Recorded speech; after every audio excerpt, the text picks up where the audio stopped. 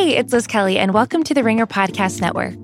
As the year comes to a close, our staff is writing about our favorite sports moments of 2019. Jason Concepcion explains the year in 10 pieces of pop culture, and we break down the last 10 years of the Marvel Universe.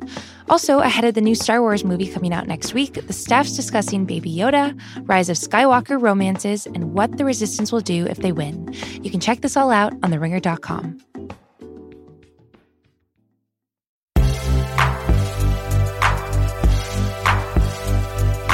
I'm Sean Fennessy. I'm Amanda Dobbins. And this is The Big Picture, a conversation show about the vulgar auteur himself, Michael Bay. That's right, Michael Bay has made a new movie. It's called Six Underground. It's the Six, bitch! Okay. Six Underground is on Netflix right now. Joining us to discuss this movie is Chris Ryan. He's going to be sharing some feelings emanating from his exploding heart. Later in the show, I'll have an interview with Paul Walter Hauser, the star of Richard Jewell. You may remember Paul from I, Tonya and BlacKkKlansman. He's really great in Clint Eastwood's new movie, and he's really one of the most entertaining people we've ever had on this show, so I hope you'll stick around for that conversation. We'll talk about that movie next week, Amanda and I, and maybe Bombshell as well. But speaking of bombshells, Six Underground. Let's go. Let's do this. Who is Michael Bay? Chris, how do you answer that question? He's a circus leader. He's a carnival barker. And he's a cinematic genius. Amanda? I would say he's Sean's favorite filmmaker. This is nice. Sean is just going to have a nice, happy time. And Chris and I are here to support you. Thank you. He is a visionary. That is for sure. Of what is something we're going to discuss on this podcast. But he has a very specific film language. And, you know, he does a lot with it. He certainly does. Michael Bay is a 54-year-old man, born and raised in Los Angeles, California. He's made a great many films that a great many people have seen. I suspect a lot of the listeners of this show are familiar with his work. But he's fallen a bit on deaf ears. He's been on the dark side of the moon, bro. Yeah. He's gotten caught up in some stuff in the last 10 years that I'm not thrilled about. But let's just run very quickly through his CV. He, after a very successful career as a commercial and music video director, made his debut with Bad Boys in 1995, which kicks ass. He then made a film called The Rock, another film that kicks ass. Yeah. He followed it up with Armageddon, one of the totemic films of the late 90s, and a big movie for many people who work here at The Ringer. Incredible stuff. He then made a movie called Pearl Harbor, which we don't talk about on this podcast. And then he made Bad Boys 2. That's an incredible run. Mm-hmm. If he died the moment that production wrapped after Bad Boys 2, we'd be like, this guy. And I'm kind of surprised he fame. didn't. He has obviously an insane, operatic, ridiculous, oftentimes quite bad and incoherent filmmaking style that I still find immensely thrilling, that is aesthetically joyful to me. And I'm not saying he's smart. I'm not saying he is a brain genius of story. A brain genius. I'm not saying he's one of those things. No. But he is able to do things in his movies that send chills down my spine. And his later films after this period are a little bit complicated because he got caught up in Transformers world. Yeah. And he made 4 Transformers movies. 5 Transformers movies? 5. He directed all of them, didn't he? Yeah. And God, that's so many Transformers. some of them are actually pretty good. I'm not gonna I gotta admit, I haven't revisited them. Well, I profiled Bay in I think it was 2010 for GQ. And It's so 2011. I have the link 2011. Thank you for correcting me there. And he was making Transformers Dark of the Moon, which is the third film. And the second film is really not good. It's called Revenge of the Fallen.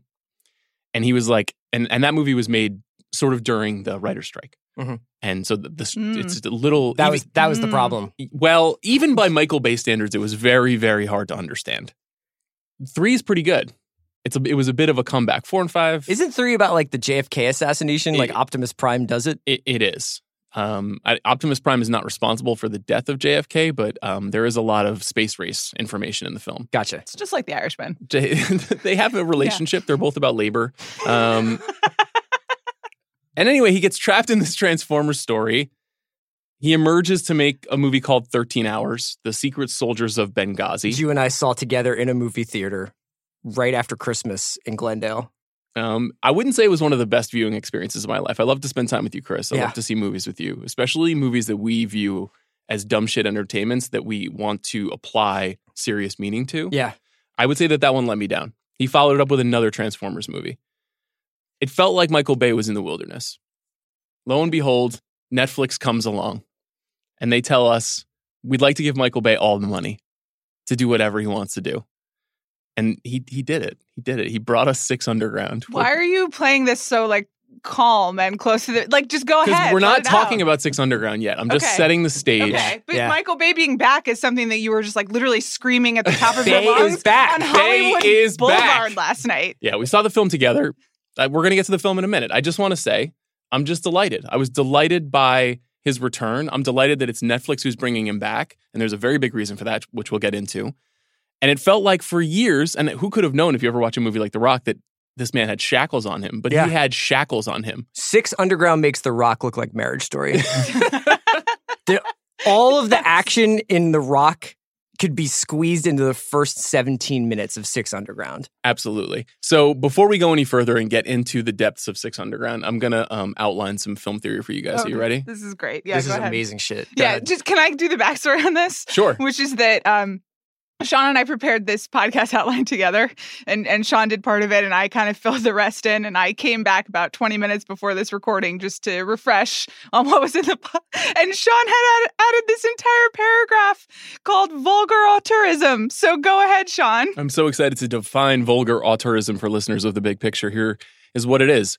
Coined by the critic Andrew Tracy and lovingly adopted by critics like Ignatiy Vishnevetsky, who defines vulgar auteurism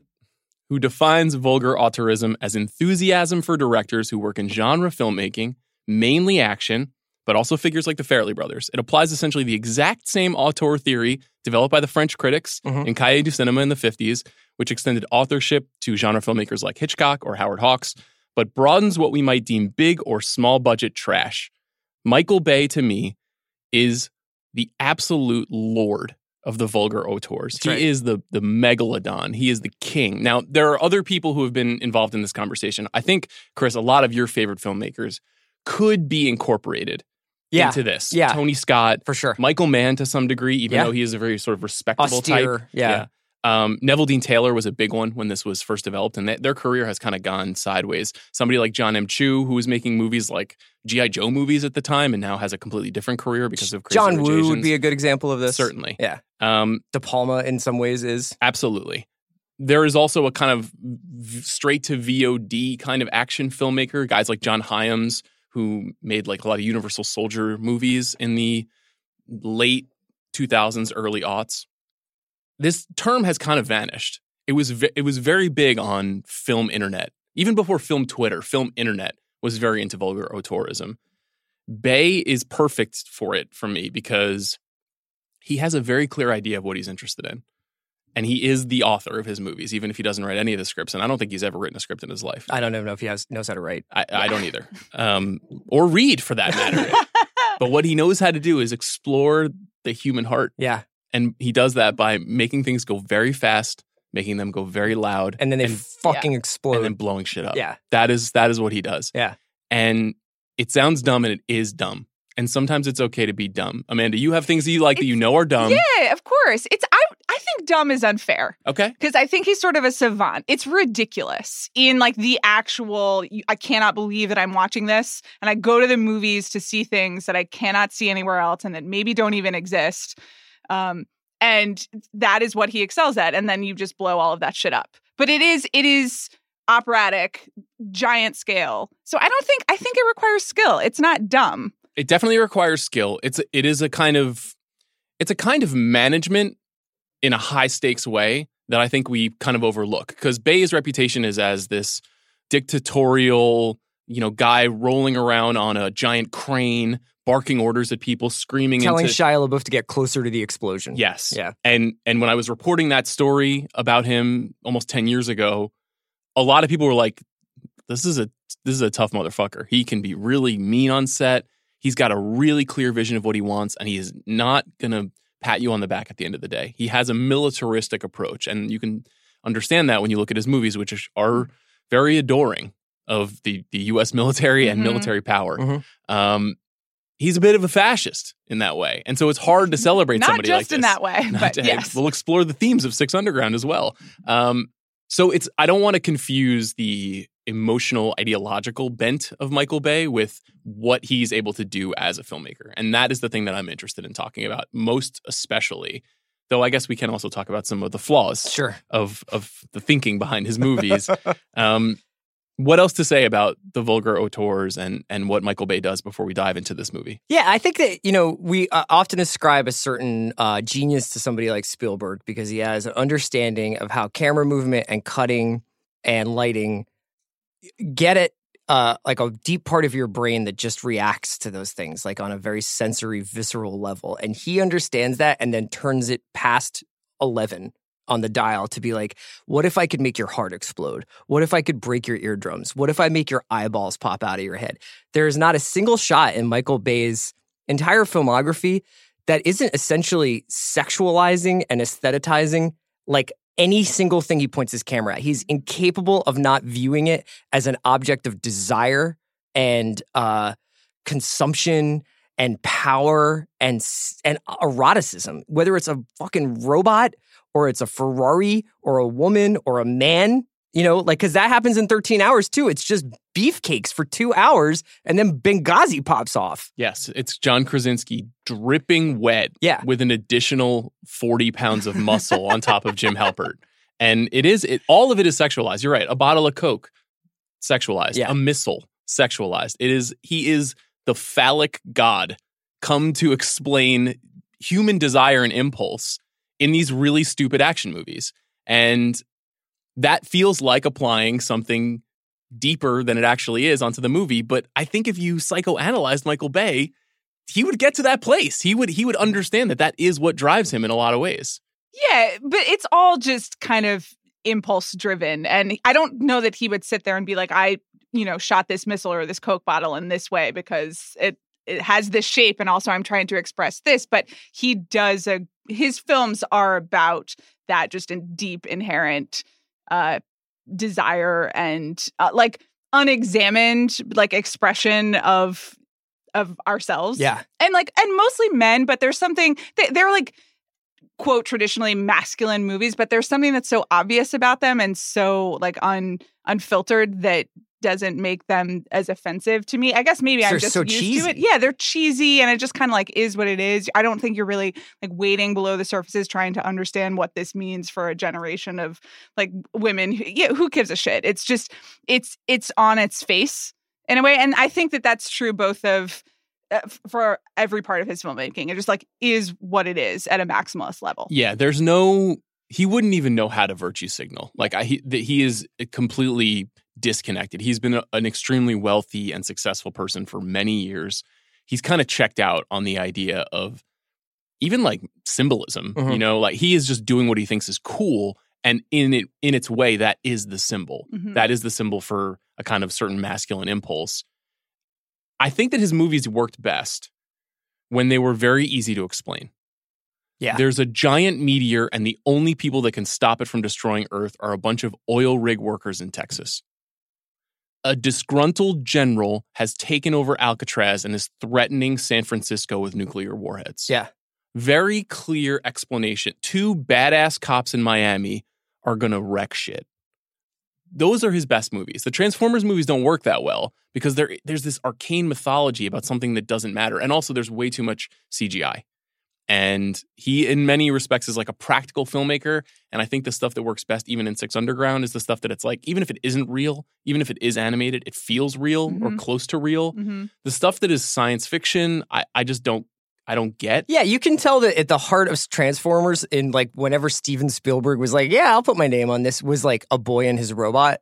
And they wanted to make this kind of like heartfelt E.T. Amblin Entertainment version. And he was like, fuck that. I am throwing 80 robots and crashing into a highway and having like a foot race with Decepticons through Miami. I mean, it's just like, that's so far removed from what like the kernel of the idea of that movie was. The fact that he made 5 of them is kind of a hilarious mistake at this point now when you look back on it. Yeah, we missed out on a lot of interesting movies. And this Six Underground makes me long for what we could have gotten from 2009 through 2018 from him. He did make Pain and Gain, which we didn't mention here, yeah. Which is kind of an interesting movie that I think is not totally successful. It's kind of his closest stab at a comedy a kind of bodybuilders action comedy. Yeah. Which I think was a victim of a few things. One, it's not great. Two, it was weirdly marketed. Three, the timing on it just was not ideal. It's a movie starring The Rock and Mark Wahlberg. I think it also was bad because it tried to exist within reality. For the most part, even though it was shot in Miami and was about bodybuilders and had cocaine and fights and all this stuff, it essentially tried to live within the laws of physics. Michael Bay should not be adherent to the laws of physics, ever. I agree. When he was finishing up Transformers Dark of the Moon and we spoke, I was like, what are you doing next? And he was like, I can't tell you. But what I can tell you is it's my 70s movie. Mm-hmm. It's like my character-driven little indie movie. So funny that he thinks that. And, the movie costs like $50 million and it's about bodybuilders who rob banks. I think he's a really interesting guy, and I'm very interested to see how Six Underground is received. What to you guys jumped out while watching it specifically that you were like, this either impressed me or it scared me or I felt compelled to talk about it? I think even for Michael Bay, the so muchness of it, we all walked out and were like, was there a single note given on this entire movie?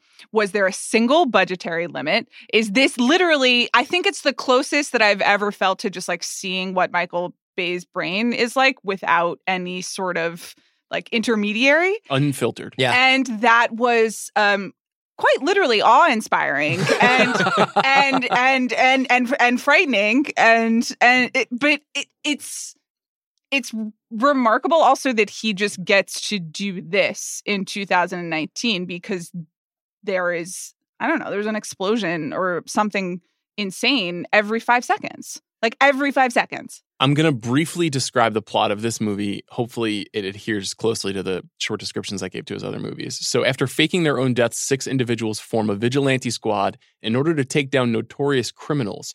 All of them were brought to the team by its leader, played by Ryan Reynolds, for their unique skills and a desire to erase their past and change the future. Mm-hmm.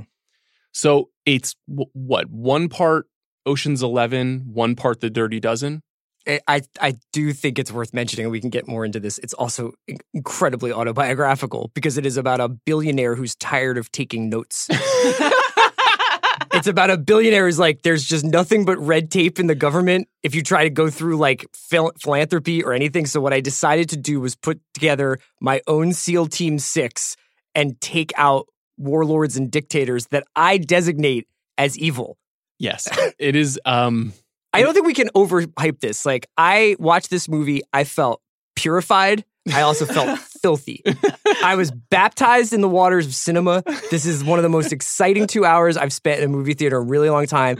And I came out feeling like I had a film of fucking slime all over me because it is completely morally bankrupt in a way that is almost hysterical. It is almost hilarious. Absolutely. I think what I said to you guys afterwards is this is Mike Bloomberg's favorite movie of all time because it really just valorizes the idea that someone could do Dan this. Bilzerian's favorite movie of all time. Yes. It's someone who has a more grotesque taste in the world. And the Ryan Reynolds character is super interesting because he's played by Ryan Reynolds, who just does not strike you as the kind of guy who's like, what I need to do is make everyone think I killed myself in a Red Bull stunt plane. Mm-hmm. Shout out Red Bull. Shout out Red Bull. No free ads. There's an extraordinary amount of SpawnCon in this movie as well, which we can talk about. And then recruit other people who are somehow highly skilled, but also capable of great illegality, and make them work for me, but I also will not have any meaningful relationship with them at all. Yeah. And in fact, I will encourage them to not share anything about themselves to anyone in the world. Which, how would you guys feel if someone came to you and asked you to do that? Am I already dead? Like I quote unquote died? Yeah, sure. I'd be into it. Yeah? Well, you can't have quote unquote died because he stages the deaths for you. So, like, I mean, you have to have been, you're on the run. You know, if I found myself in the position of some of the characters in this movie, I think I'd be down to get a second lease on the afterlife. Can I ask you guys something? Because I did go to the bathroom at one point. Maybe I missed it, though. Probably not. Was compensation discussed at any point for I think that it's like money is no object. Because like I'm sure at any given point, it's just like he's straight cryptoing and he's Bitcoining and he's like maybe skimming a little off the top. If you're saying to me, come with me, quit your former life, stage a funeral, don't ever use your real name or identity again, and work for me to target the most dangerous people on earth, and I'll pay you in Bitcoin? Well, the answer is no. One of the things that they actually, this is like this crazy libertarian movie. One of the things that they talk about is like one of the advantages of being a supposed dead spooks is that they don't have to pay taxes anymore. They're like, yeah, dude, it's sick. Yeah, my mom cried at my funeral, but I don't have to pay income tax anymore. That's like a scene in this movie. It's like the quietest scene is people being like, man, it's awesome not having to pay taxes. So the Ryan Reynolds character has gotten wealthy because he is a master of magnet technology. Literally, he has designed technology with magnets that has revolutionized our society, which of course that's metaphorical writing. He is a person who is drawing other people to him with his ingenuity, his wit, and his cash. Yeah. The problem is that you don't sense that there's any connectivity amongst these people at all. And we can run down the sixum if you'd like. I think Amanda has a helpful category here later in the show that identifies why any of these other people are in this movie. Yeah, because it's very confounding. I guess I probably would do it. I would probably accept the job. I wouldn't accept the job though if the home base was an abandoned airplane hangar in the desert. In the desert, yeah, which seems like not a chill place to hang out. Also, I just want to say in terms of like real like Knicks-esque drafting by Ryan Reynolds, like I when they were announcing like what each person does, which is a classic like team up Dirty Dozen kind of thing. It's like, oh, it's the explosives expert. It's the they have a guy who's really good at parkour. Yeah. A Colombian cartel hitman, Melanie Laurent, who just honestly is the fucking Terminator in this movie, and we'll probably spend an hour talking about her. Dave Franco is the driver. They have a doctor, which is kind of like limited because how much could she possibly do before they have to take somebody to a hospital anyway? A lot in the first 17 minutes of this movie, which we can discuss, but anyway. And then they have John Boyega, they have Corey Hawkins, who is brought in from the Deltas. So he is an actual soldier, but otherwise not exactly like blue chip first round draft picks. It's just a confounding collection of people. When you watch a movie like The Dirty Dozen, you're like, oh, I actually recognize all of those people as significant character actors of their time. Ryan Reynolds, Melanie Laurent, okay. I get it. I get what Bay is doing with Melanie Laurent. No one loves a striking blonde more than Michael Bay. Dave Franco, comic relief, that's a must for him. He always has to have the wisecracking guy, Buscemi in Armageddon. He always has that. Adria Arjona is not an actress I'm familiar with, but she also fills the kind of like, she's kind of like when Denise Richards was the nuclear physicist in the Bond movie. Oh, yeah. Like incredibly beautiful, striking, supermodel-esque woman who is also a genius doctor, who also does not get a backstory in this movie. Ben Hardy, who is a man who I guess is famous. That's the parkour guy? Yeah, that's the parkour guy. He was in Bohemian Rhapsody. That's I learned what this last night. Okay. Does he do parkour in Bohemian Rhapsody? No, unfortunately. Maybe that would have made it a better movie. When we were watching this movie, I think we all thought Ben Hardy was just a professional parkour dude. I thought it was Billy Magnuson, with all respect to Billy Magnuson. I'll tell you right now, if you want to know the two major influences on Six Underground, it's Black Hawk Down and GoPro YouTube videos of like adventure tourism in Croatia of guys who are like, check out how I ran across this roof in Belgrade, bro. And it's like, and then the cops came, but we were already laughing. Deuces. That's like literally a quarter of the influence on this film. Let's talk a little bit more about the style. Yeah. So the editing in the movie is a little bit different for Michael Bay movies. He is a fast-cutting, intense action filmmaker. But the first 17 minutes of this movie, which is one long chase scene throughout Florence, Italy, is as up close, seizure-inducing, and as fast-moving as anything he's ever made. And by proxy, maybe anyone's ever made. Did it make you sick, Chris? I was like, if this whole movie is like this is going to be intense. Like, I'm going to barf. I feel like you don't love this kind of filmmaking, Amanda. Like, I feel like you admire like a great set piece, but this is a different kind of thing. Two key things here. Number one, Florence. Michael Bay and I both appreciate a fine European city. It's not a capital. I know my capitals. Number two, filmed outside. Thank you so much. Daylight. Yeah. You love to see it. There are like bright colored cars. He's driving a lime green sports car. Yeah. Dave Franco's character. And he drives through what seems like Every 17 museum. plazas. Yeah. Mm-hmm. Does Florence have that many plazas? That many? Yeah, it's Italy. Okay. It's like basically So what that's they do. They accurate? have plazas and they have that really big church, the Duomo. I Okay. really enjoyed it when he's like, "I'm on the Duomo." We're like, yeah. We know. and then they have museums, which is the end of this car chase. Or it's not really the end. It keeps going, but like maybe the climax of the second act. Of the car chase. Of the car chase of the first 17 minutes of this film is them going through the Uffizi, which is like the famous museum in Florence where like the David is. And it's the soundtrack switches from some like anonymous Lumineers nonsense to like dubstep Carmina Burana. Yeah.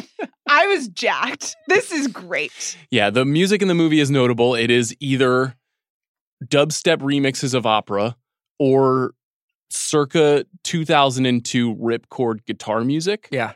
Which neither of which is contemporary at all. Can I also just mention a quick note? It's just that we have no idea what's going on in the first 17 minutes of this movie. Like, it's unclear as to why they're running, who they're running from. And that's not because he's playing, like, hide the pinata with it. It's like he's actually just, like, fuck it. I'm not telling you why we're in a car chase. It's incredibly confounding. He keeps putting title cards on the screen, numbers on the screen. We learn that the characters are identified by their numbers, 1, 2, 3, 4, 5, 6, but also the time shifting is very strange. Meaningless. It's almost Lindelof-esque, the way that he's bouncing back into like the 4 past. years ago, 6 months ago, 17 minutes ago. And every the present 26 minutes or so, Ryan Reynolds comes up over some voiceover and says, "What would happen if you were a ghost? I know, like, here's what I did." Watch 130 for 30, bro.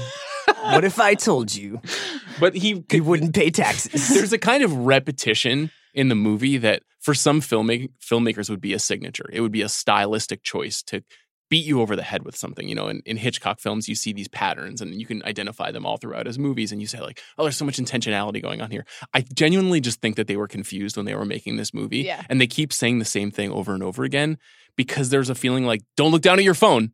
Like, stay with us. Yeah. Make sure you're still in this movie with us, which is kind of a new form of movie making, like that adrenalized. There are very few master shots where you're like, oh, the three people have walked into a room and now I understand where they are in space. It's like, I'm like, what? I don't even know what country we're in most of the time, to say nothing of like how a guy gets from the top of a skyscraper to the ground floor without any explanation. Right. It's like, it's almost like completely uninterested in most conventional visual storytelling gimmicks. I do feel like we've noticed with the Netflix movies, and not even these big budget Netflix movies, but like the rom-coms are at a much faster pace, and they really are changing what's on the screen every 5 seconds, because I do think they know that your eye will wander unless you're like really locked in. But this feels like the ultimate version of, we're just going to make you stare at the screen because something totally bizarre and unexpected is going to happen. Honestly, like I know I say every 5 seconds is kind of like a figure of speech, but literally every 5 to 10 seconds. And it all ramps up to every time they move to a new city, there's a new major set piece. And so there's a new major moment where, whether it's one guy running down, is it the Uffizi? Is that how you The pronounce Duomo. He runs down the Duomo, yeah. Okay, running down the Duomo, that is one. And then there is another one later where they're in a hotel in Japan. Is it in Tokyo? Hong Kong? In Hong Kong, excuse Oh, me. yeah. And The Nihai, yeah. there's a major moment there. So you have to stay on board. And then there's one later in a country called Turkestan on a yacht. And you got to stick around there for This that is probably big like the top 5 Turkestan movie. You think so? What else is on the list? No?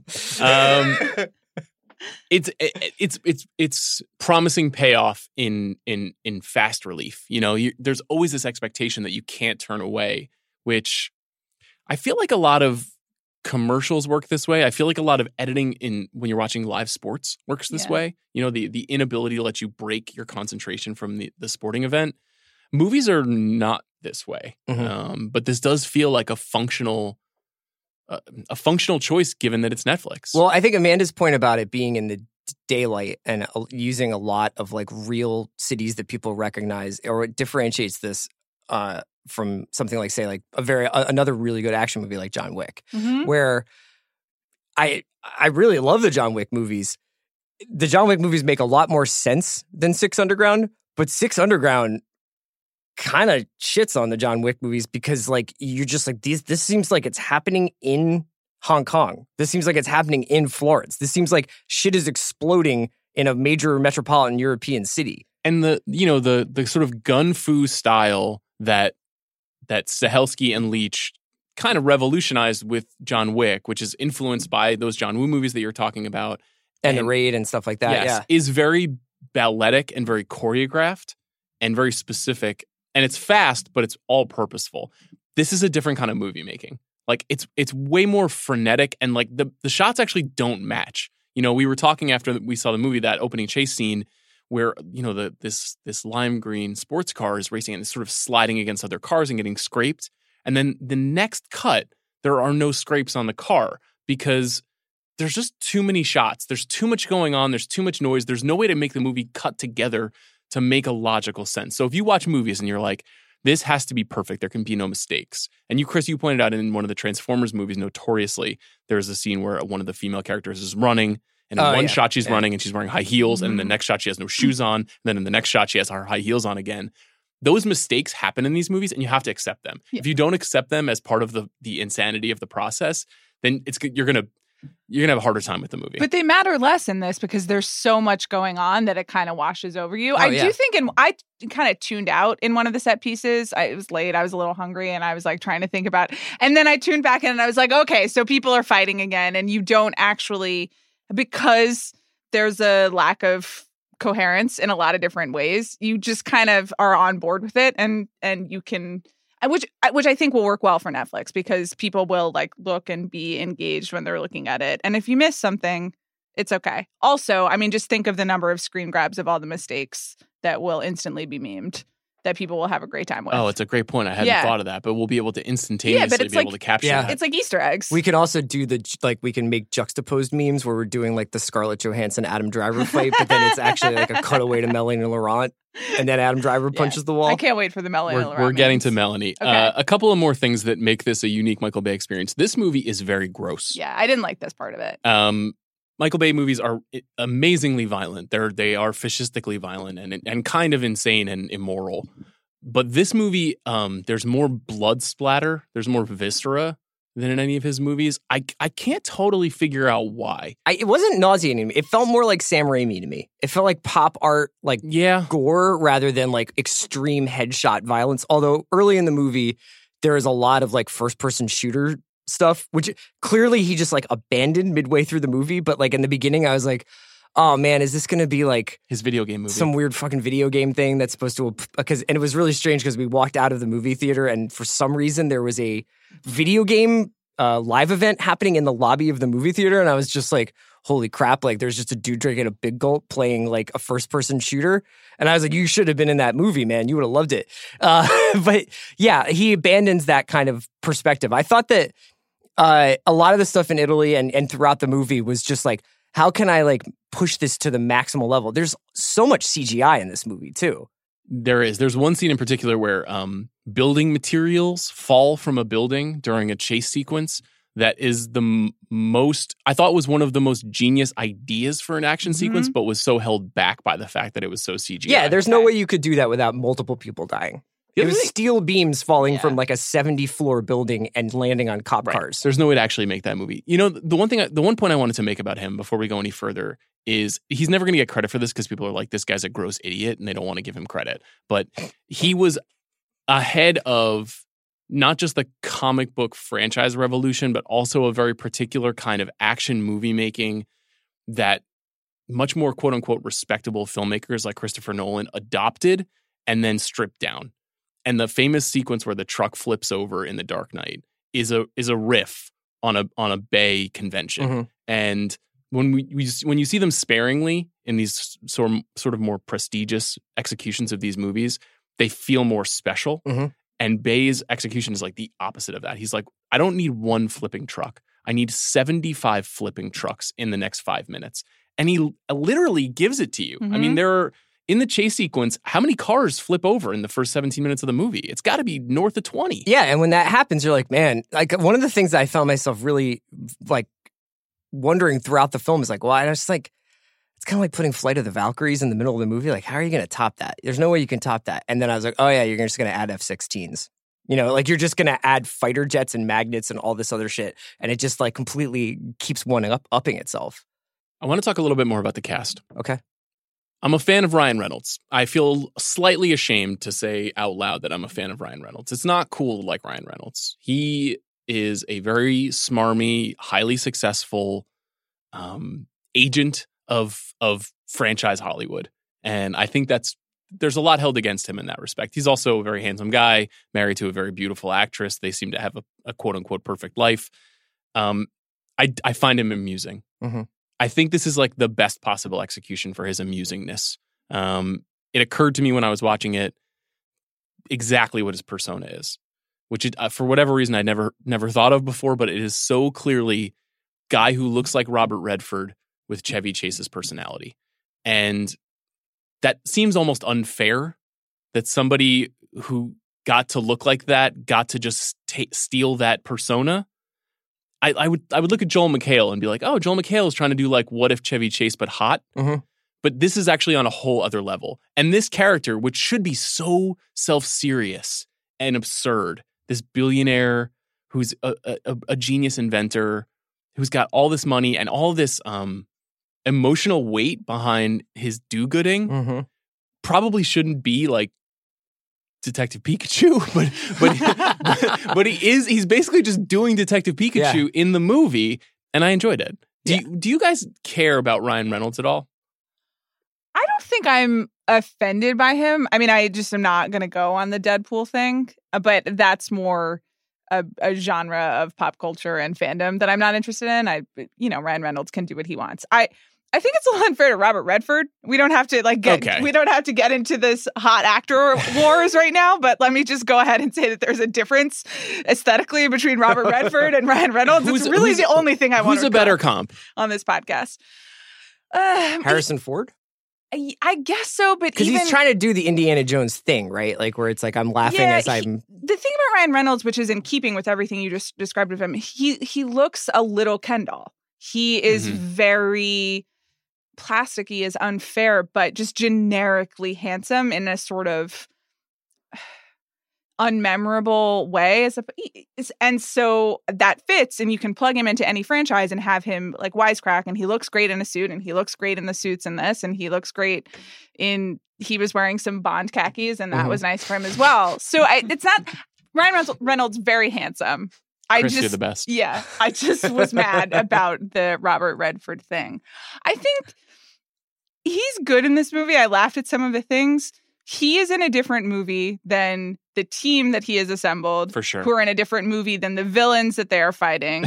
Who are in a different movie than everything that's happening around them. He might even be in a different movie than the Ryan Reynolds who does the voiceover throughout the movie. Yes, that's true. Yeah.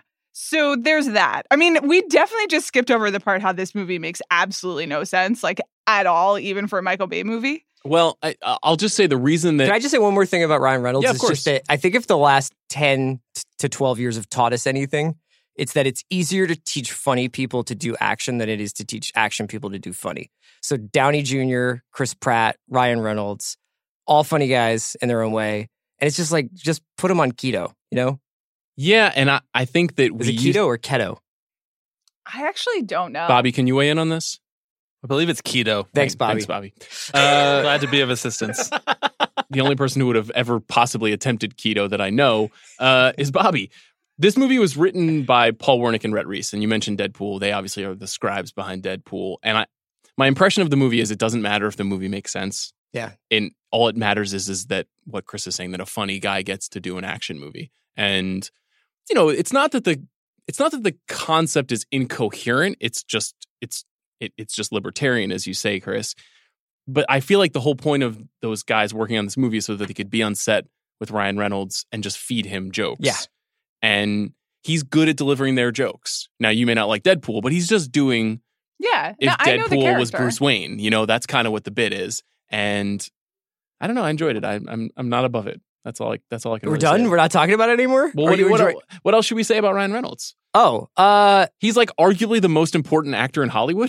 Sure. I mean, he like transcends a lot of the stuff that we say you can't do anymore. Important is a strong word. Successful, possibly. a lot of movies that wouldn't have worked without him hinge on him. Like the Deadpool thing should not work, and it does consistently. He's also work. a really interesting example of a guy who's clearly betting on himself. Like there's some ways of doing movie stardom and being an actor where you're just like, I'm just going to work with the best people. I'm just always going to try and work with like these really smart directors and really savvily put myself in a position to be recognized by my peers and the press and everything. And he obviously is just like, I think that I'm what sells these movies.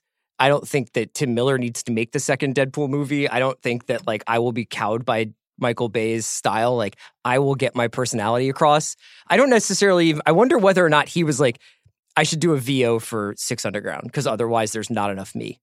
Like, I'm not saying he did do that, but there's so much Ryan Reynolds because of this voiceover. Like Sean mentioned, every 20 minutes he checks in and he has like a little 3-page monologue that he does. Yeah, I should say too, like this is a fairly recent turn of events. Like Ryan Reynolds actually was sort of notorious for being a huge failure, for being a Ken doll-esque funny guy who couldn't make one movie that anyone liked. And it took Deadpool to change that. Now, he made a couple of small movies that I really like. I love Mississippi Grind. I think that's one of the all-time great gambling movies. And I think if he wanted to do what you're saying, if he wanted to like Jake Gyllenhaal it and say like, actually, I was in Prince of Persia, that was a bad idea. Yeah. What I should do is work with auteurs, find great scripts, only pursue that kind of work. He would have had an interesting career and not a lot of money. Instead, he was like, no. He's doing the Downey. He's doing the Downey. Yeah. It's a much more modern version of movie star pursuit. Deadpool and Detective Pikachu and Hobbs and Shaw earlier this summer and Six Underground is these are very purposeful choices that are quote unquote working. Now, whether or not this movie works is probably up for a different kind of definition. He's probably the single most seen actor. Yes. In 2019. These are branding activities. Even including all the MCU guys, which is quite something. Yeah. And soon he will be in the MCU because Fox was purchased by Disney. So that's, how long before we catch him in an Avengers movie? It feels inevitable. Let's talk more about the rest of the cast. Melanie Laurent. Wow. I'm like, I don't Paul Bettany and Da Vinci Code, just like Opus Deiing myself in front of Melanie Laurent. In this movie. What's she doing in this movie, you think? What was her thinking when she was like, I need to take this role? Was it like, I need to get a second house in the French Riviera? I think there is probably some financial incentive. And I think there's also just like, I'm a French person. And so auteur theory, baby. Yeah, auteur theory. And also, I don't care. Like these, I would like to be in a silly American thing. So I think that this is fun for her. And if you're going to do it, do this. Yeah. If you're gonna be in a candy-colored, spray-painted graffiti of immorality and debased military-industrial complex propaganda, do fucking this one. I liked what she did with it. I enjoyed her the whole time. You're underselling this. Well, I want people to watch the film. Okay. I want them to watch her in white lingerie on a bed. You're making it sound like she's like ScarJo in like free version of this podcast because I don't know, fam. No, she's fantastic. Her character makes no sense, and much like every other figure in the movie, to search for like meaning because there's no Melanie Laurent career arc to examine like there is with Ryan Reynolds. It's like she's a great actor. Every 5 years, she's like gets to be in Inglourious Bastards or Beginners or something where you're like, I just like her. I just want to be around her. This is the weirdest possible use for her, but there's no downside. There's just no downside. She looks great. She's wearing a tux. Yep. She just is like in the middle of a desert and by a sports car for some reason. I do feel like just if dealing out headshots to dudes. If you want to be an actor, like if that is an aspiration for you, I feel like deep down somewhere inside of you, you want to be leaning against a sports car like filmed by Michael Bay. Yeah. You want that level of objectification and also glorification. Decontextualized from any narrative. It's just like, oh, I get to have this piece of like ephemera with me for the rest of my life. Yeah. My children will see once mom stood in the middle of a desert while Lamborghinis like drove up to her. What about Dave Franco? Paycheck? I guess so. I feel like he's having a real say yes to everything. What's the year downside? Or 2 years. I think he and Ryan Reynolds are a bit too much like two guys looking in a mirror. They don't have a lot of chemistry. I didn't think so either. The timing was not on. Yeah, they're too the same. They're driving 75 miles per hour through. But they're Florence, not. though. Oh, yeah. That's a good point. They're sitting on a truck somewhere. They were trying to be in the realism of the moment. Right. Yeah. So he was okay. The one who really struck me is Payman Madi. For those of you who are not familiar with Payman Madi, he is the star of many of Asghar Farhadi's films, the Iranian filmmaker. He also appeared in 13 Hours, The Secret Soldiers of Benghazi. He sure did. He's a wonderful actor. He's from Tehran. He's been in some American productions, but like he's best known for these very sophisticated, quiet stories of families being torn apart that Farhadi makes. And halfway through this movie, he plays the brother of an evil dictator in this movie. I turned to Zach, your husband, Amanda, and I was like, yo, Zach, that's the dude from A Separation. And it's just an amazing thing. Again, much like Melanie, much like Dave, certainly like Ryan Reynolds, I suspect the paycheck was nice. Yeah. He does perfectly fine work. I would say the arc of his character is a bit confusing. Yes. He is jet streamed into righteous leadership rather quickly. Yeah. How do I talk about that without spoiling it much more? He's vying for the presidency of Turkestan with his evil brother. And the Six Underground have chosen him. Did you think those guys were credible brothers? Those two, like visually? Yeah. No. I didn't think that anything about Turkestan was well thought out. Yeah. Well said. It's not ideal. Including also, the name. Yeah, I mean, it felt very throwbacky in that respect. Hard G or softy? It was changing throughout the movie. That was one thing. They couldn't even get the Turgestan or Turgestan? Yeah. I think Turgestan. It definitely, they were saying Turgestan at some point in the movie. They could have also said Turgestan. It's tough. I think we'd be remiss if we didn't talk about what Netflix is doing right now. Mm-hmm. What a run for those guys. That's literally what he wrote down in the document. Just Did so he really? Know. Yes, he wrote Netflix's run. This is the title of this section. When do you want to talk about Skydance, though? We'll get there. Skydance is back. Thanksgiving, The Irishman. December 6th, Marriage Story. December 13th, Six Underground. The Two Popes, December 20th. Never in the history of major motion pictures has one studio released in 4 consecutive weekends films of this magnitude. Never. It's unprecedented. It seems dumb because you can go home and put it on your TV and it doesn't feel like a big deal. But truly, RKO can fuck right off. Columbia, nothing. Louis Mayer, peace out. Rolling in his grave and then hitting next episode, please. Yes, truly weak. I want to read a piece of information I found on Wikipedia that is almost certainly dubious. Is this the Turkestan It's not about Turkestan. The film's production reportedly cost $150 million, the second most expensive film in the Netflix platform since... Bright. That's exactly right. Will Smith's Bright. That is a lie that this movie cost $150 million. How much do you think it cost? I honestly think it cost $300 million. I think it cost twice as much. Unless all of it is would VFX. Absolutely believe that. Every shot is on location, even if the country is made up. Every shot is from a helicopter. The camera work is... It feels like there are 40 cameras on every sequence. Even if you stipulate that a lot of it is VFX, and they can do incredible things with computers, I hear.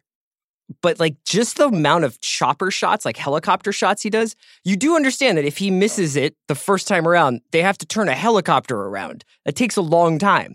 And I have no idea what the production, like based on some of the socio-political, geopolitical storylines that they're touching on, it seems like this movie has been in the works for quite a while.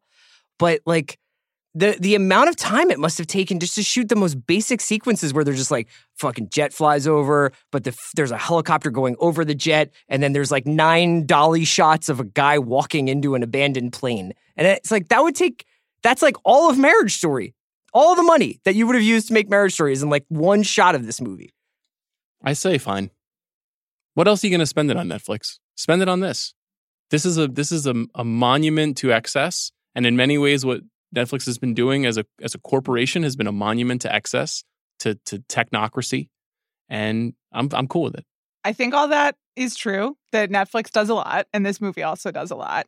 I do wonder what it's like watching it at home versus watching it where we were. We watched it together in a theater that was so loud. It was so loud, but that is part of the point. I also feel like, not unlike the conversation around Irishman, which I was not a good Catholic in my watching. I watched it in 2 nights. But if you stop watching this I don't know if it will make any sense. Like, part of it is you have to kind of just do it for 2 hours and then not think about it too much. Yeah. But if you pick it up again after 45 minutes, you're going to be like, wait, what? Why are we in Afghanistan? I agree with this. The idea that is it so incoherent that if you're watching at home, you're just like, I don't really understand what's going on? Because visually, it's like a piece of art, right? It's like fine art. You're just kind of like, it's like going to a exhibit at MoMA and you're just like, I can't believe this is going on. But at home, you need something to keep you going from scene to scene. Yeah. And I do wonder whether, like, if the explosions kind of become numbing at a point and you're just like, I do not understand why they're doing this, whether that's an ideal viewing experience for something. We should do like the viewing guide like they did for Irishman. Yeah. Like after 41 minutes, you can stop. It's not ideal for the Netflix experience. My advice to you is if you have a big sound bar to make sure it's connected to your television, put it on the biggest television you have. Treat it like you would treat Apocalypse Now. Not because Apocalypse Now is the same piece of art as Six Underground. Six Underground has a long way to go before it can get Both to the movies are Apocalypse about Now. some guys. They're about dudes on a mission. Yeah. They're both about dudes on a mission and Melanie Laurent. But, and also, the extended cut of Apocalypse Now is what happens when the French travel to Asia and try and make bad choices. Mm-hmm. So they have something else in common. Okay. But you just you can't watch it on your phone, you can't watch it on your iPad, you can't watch it on your laptop. I'm not saying that to scold people who watch things that way. I think in general, people can watch whatever they want, whenever they want. I don't really care. But it doesn't, if you want to invest in this movie, it doesn't make sense to try to do it on an iPad. Can I just say that you have been a lot more stringent about how people can watch Six Underground than you are about The Irishman? That's you true. Just are.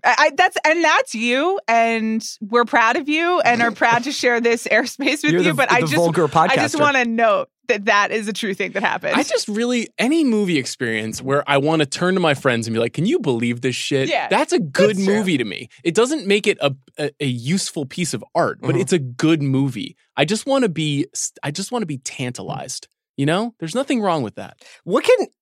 How in the world are they going to measure success for this? I don't know. Even if there are like 80 million people watch this in its first week, like it doesn't seem like the kind of movie that actually will get them new subscribers, or am I wrong about that? So it's a good question. I've given this some thought. I do think it does one thing, which is that Netflix's brand is not very male, and it has become more male with movies like The Irishman, and there are some TV shows that I think fit the bill there, but for the most part, it's kind of gender neutral, I would say. I wouldn't say it's like overtly feminine in any way. It's not like Lifetime where they're targeting an audience, but the kind of content that they have is friendly for families.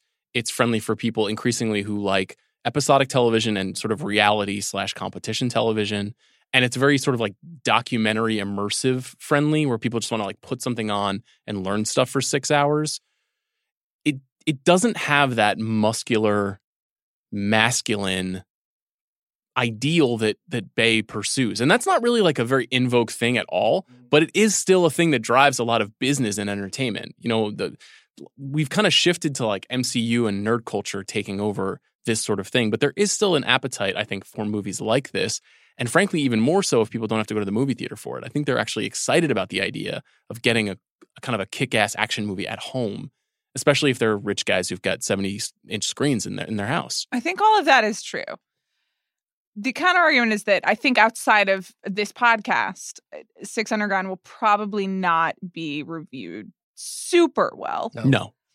And I just am curious. I don't want to go out on a limb, but I don't think everyone has this movie's incoherent, elastic a mind as it's Sean incoherent does. And it's morally bankrupt.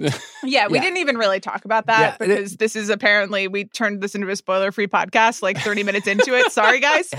But we are aware of that plot line and we're available to discuss it at a later time. Anyway, if this movie isn't reviewed well, and the poster, as we were all noting before the screening started, is like a joke. It's like a child with Microsoft Paint to it. And this movie just doesn't seem at all serious. Like, is it going to be the kind of thing that people are like, it looks like I'll a Melissa join Netflix. McCarthy movie on the poster. It does.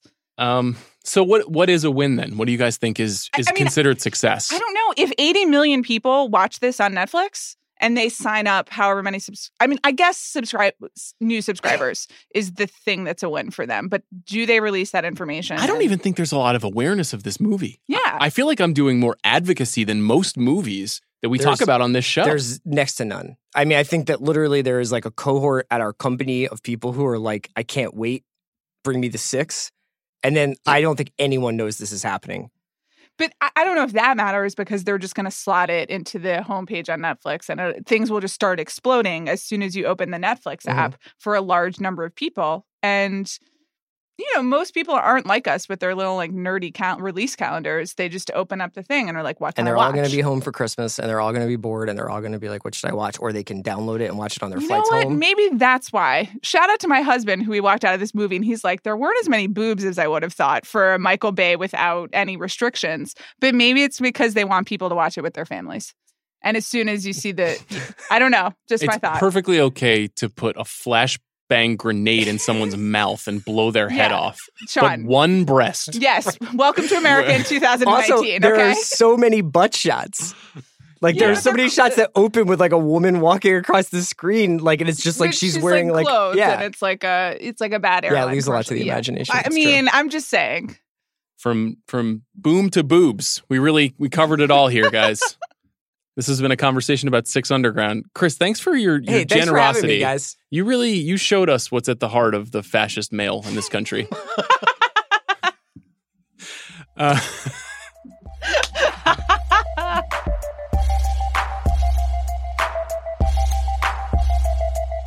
Chris Ryan is gone, but Amanda and I are still here. Amanda, we're going to talk quickly about the SAG Awards. The nominations came out this week. Some interesting revelations here. What did you make of how the Screen Actors Guild decided to put this awards race in a new direction? It's their right. And I mostly was disappointed in myself because there were a couple things that happened, especially in the Outstanding Performance by a Cast in a Motion Picture, which is the SAG Awards version of Best Picture. It's the Ensemble Award. That I had even predicted, and I let the Golden Globes knock me off the strength of my convictions. And then I should have stuck with them. And I'm speaking specifically about Bombshell, which was nominated for the ensemble performance. And Charlize Theron was nominated for Best Actress, which she is a lock. Margot Robbie was nominated for Best Supporting Actress, which we have also been predicting. And Nicole Kidman was also nominated for Supporting Actress. And I had this on my original Best Picture predictions because I was like, actors will love this movie. And then Golden Globes didn't love it. And I was like, oh, but of course actors love this movie. And of course this is still in the race. And I think that is an important thing to remember is that a large number of actors vote for the Academy Awards. It's by far the biggest body out of all the various guilds. And you're completely right. I didn't see it coming either, but it makes total sense. You've got a lot of really winning people. In Charlize and Nicole Kidman, you've got two people who are frequently honored, who are really, there's a ton of respect for both of them. And in Margot Robbie, you have somebody who's basically just picking up the mantle that Nicole Kidman started like 25 years ago. She's kind of having her career in a very similar fashion. She's got a lot of control of the projects that she picks. She's really talented. She's beautiful. And she's trying to make a statement about the kind of actor that she wants to be with every part that she picks. And it's paying off. The Nicole Kidman nomination in the supporting category is like clear indication to me that like there's way more support for the movie than I originally thought. Supporting actress, not the strongest category here in the first place, something we talked about during our Golden Globes conversation, so that might also be a factor. But it's a big boost for Bombshell. Also a big boost for Jojo Rabbit. Yeah, I mean, this is the other thing where we were like, oh, I guess Jojo Rabbit's fading, and we should have known better. Same deal. I mean, why do you think that actors like Jojo Rabbit so much? Because isn't it daring what you can do when you can play anybody? I mean, this is like legit Scarlett Johansson, I should be able to play a tree stuff, like taken to its extreme. That Taika Waititi should be able to play Hitler, which actors clearly believe. But they believe it so much that they nominated Scarlett Johansson in the Best Supporting category for Jojo Rabbit, along with Scarlett Johansson in the Best Actress category for Marriage Story. Very rare. I don't expect that to be the case at the Oscars. I think she'll only get the Marriage Story nomination, but we'll have to keep an eye on it. I do think that the one thing that we agreed on with Jojo Rabbit that we liked is the kids in the movie are very good. And they're very funny and charming. And I don't hate Jojo Rabbit. It just didn't really work on me. Like I felt like it wasn't very funny. and it also wasn't very moving. And if you kind of have to be one or the other for a movie of this kind, you know, I appreciate that they were trying to take a chance on something, but it just never clicked. I would agree with that. And I think part of my resistance to it, at least, was like I was not ready for 4 months of Jojo Rabbit discourse. And we've avoided a couple of those at this point. The most they can give us now is 2 months of Jojo Rabbit discourse. And I don't even know if we're going to get that because it still feels like a happy to be here situation. I agree. It feels like it's running in like 6th or 7th place, which if you had asked me 2 months ago, I would have said it wasn't going to be in the top 3. You know, I think what remains there in terms of winners is some of the big guys that we already know. We know that The Irishman is going to do very well at the Oscars. We know that Once Upon a Time in Hollywood is going to do very well at the Oscars. They were both nominated for Ensemble. One movie that we assume is going to do well, but this is probably official confirmation, is Parasite. Yes. Which it's highly unusual for a foreign language film to get the ensemble cast nomination. Highly unusual. I think Life is Beautiful was the last time. Yeah. 21 years ago. And I believe this is only the second time in the SAG Awards history. So that's great news. If you're worried about it hitting Best Picture, like it's in. It's in. It's going to happen. Don't say that. I feel confident. Just don't jinx it. Okay. I mean, let's say it, but don't jinx it. That's what I meant. It would be quite an upset. I don't know. I was here just being like, goodbye, Bombshell, goodbye, Jojo Rabbit, like 2 days ago. And now I have to be like, I was wrong. But those movies still feel like they're fortunate to be in the race, whereas Parasite is the movie that a lot of film Twitter has their heart in, and a lot of regular Hollywood seems to have their heart in, which is pretty cool. I mean, I don't know. There's no precedent for this. Everything that you're saying is true, and I just refuse to get my hopes up. I've had them crushed before. A few of the birds in my life, a few of the Academy birds are like, watch out. It's going to win. Watch out. That'd be great. I have no idea how credible that is, but it's happening. Christian Bale. Here he is. He was there for the Globes, and he's here for the SAG Awards. Actors fucking love Christian Bale. They really do. They're like, this guy is a unicorn. He can do anything. And even though he's basically playing an elevated race car driving version of himself, people love that too. Yeah. We should also just note that Taron Egerton, your hard work paid off, buddy. You campaigned. It did. And you glad hand. Yes. And here you are. How many times do you think Taron Egerton has applied Purell to his hands after shaking people's hands this year? I don't know that Brits are as germ conscious as we are, but I hope a lot. Oh. You know. I'm such an ugly American. Jesus. I'm just saying. Lupita Nyong'o. This is great. She bounced back from getting snubbed by the Globes. That's nice. Cynthia Erivo. Big week for Cynthia Erivo. Yeah. Feels like that's kind of hardening. That race, she might have a space there. Be interesting to see what happens with Best Actress. I still think that's a slightly confusing category to me. Losers. There's a tough one here for you. Yeah. It's outlook not good for Little Women. Why do you think this is? This is a true ensemble piece. I have some unkind thoughts and some thoughts that I'll share, which I think it's coming out on Christmas Day, and people haven't seen it in the same way that they've seen a lot of these other movies. And I think also there's resistance to a period drama adaptation that's been made before. I think there are a lot of people who are just like, why do I need to see this? And that's a bummer, but it just kind of is what it is. And those two together maybe just mean that it doesn't have the reach. I'm not counting it out yet. Yeah. The Oscar race is longer than this race. We don't even have Oscar shortlists yet. You know, we don't even know what the voting is going to be like. And in fact, the way that things happen at the Globes will have a significant impact on how people vote. And I think the movie is probably going to be a hit, which will be helpful, even though the season has been shortened this year and there's not as much time to kind of stew on these things. It is notable, like Saoirse didn't even get nominated in the Best Actress category. That's really weird. Yeah. Also a bit surprising is the absence of the two popes here. No nominations for Jonathan Pryce or Anthony Hopkins.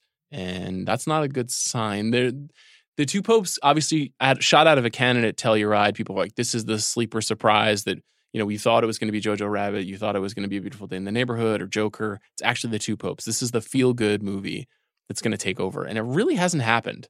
It got a little bit of a bounce from the Golden Globes, but I mean, it's late again. I just honestly think late December is too late to let people see your movie. What about The Farewell? This one's a bummer. Yeah. I've always been a little dubious of this movie's power in the big race. Okay. We'll see what happens. Marriage Story in 1917. Now, why do you have these on the list here? They were not nominated in ensemble. Mm-hmm. And what does that mean? It doesn't actually mean very much. I think it was pointed out that the ensemble and Best Picture normally do overlap, but the two exceptions are the last two winners for Best Picture, which are Shape of Water and Green Book, which were not nominated in the Best Ensemble SAG category, and won Best Picture. Yeah, and I wonder if that means that all this prognosticating and analysis that we've just been doing for the last 10 minutes is meaningless because the Academy is changing so much that maybe SAG doesn't mean as much as it once did. I think we found that in general, that even the last couple of years when we try to apply historical analysis, the exceptions are always in the last 5 years. Yeah. Because the Academy is changing and how we watch movies is changing as well. Yeah, and as you note here, Adam Driver, ScarJo, and Laura Dern were all individually nominated, so despite no Best Ensemble, even though the movie does have a great ensemble, Alan Alda and Merritt Wever and Ray Liotta, there's so many great performances in the movie. It kind of makes sense because it's such a centerpiece performance kind of movie, and it really just feels like Laura Dern is going to win. Yes. Which, I don't know, just feels like a repeat of last year's supporting actress race with Regina King, where it's just like, this is done. She's got it. This is going to be boring for the next 3 months. I don't know. It's not a bad thing. I love Laura Dern. Who doesn't love Laura Dern? Right.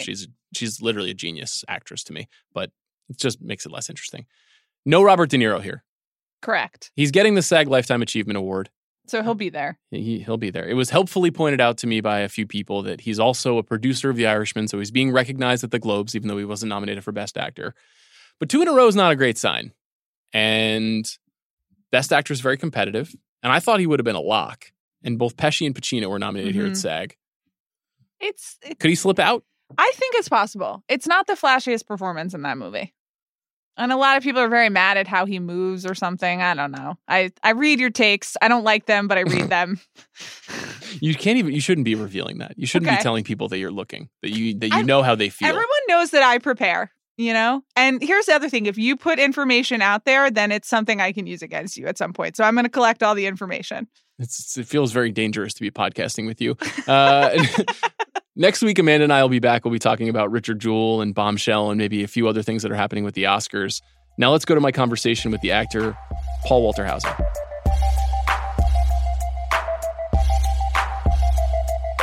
I'm delighted to be joined by the star of Richard Jewell, Paul Walter Hauser. Thanks for being here, man. Of course, Sean. Thanks for having me. Paul, where'd you come from? Tell me about your life. I feel like a lot of people saw you in I, Tonya, but this is your first big-time leading role. I don't think people know a lot about you. I want to hear who you are. Well, I was one of the original garbage pail kids, but thanks to a lawsuit, I was able to get some constructive sort of cosmetic surgery. So what you see before you, this is as good as it's going to get, you know? I apologize for this appearance. No, I was born in Grand Rapids, Michigan, son of a pastor and a teacher. I have 3 siblings. I grew up in Saginaw, Michigan, near Flint, which I'm sure you're most aware of, unfortunately, for the wrong reasons. And just kind of grew up lower to middle class Protestant and was obsessed with movies and just went from loving comedy with Jim Carrey, Chris Farley, Robin Williams into, I think the first movie that had an impression on me was A Few Good Men. And that was like where I was like, okay, well now I'm going to start watching grown-up movies at the age of 10, 11 years old. One of our favorites here. A Few Good Men. Oh man, I can quote the whole stupid movie. Yeah. It's amazing. Maybe we shouldn't waste our time doing that, but I could do the same. What is it like trying to become an actor and move out to Hollywood coming out of a place like that? 10 Hut. There's an officer on deck. Wolfgang Bodison, baby.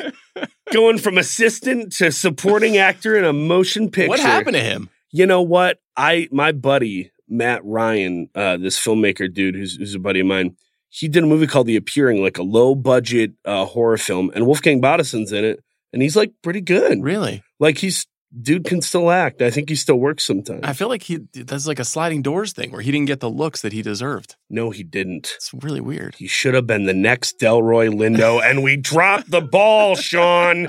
What was your question? I just went nuts. No. That tells me a lot about how you feel about movies. You would fit in really well here. I'm sure.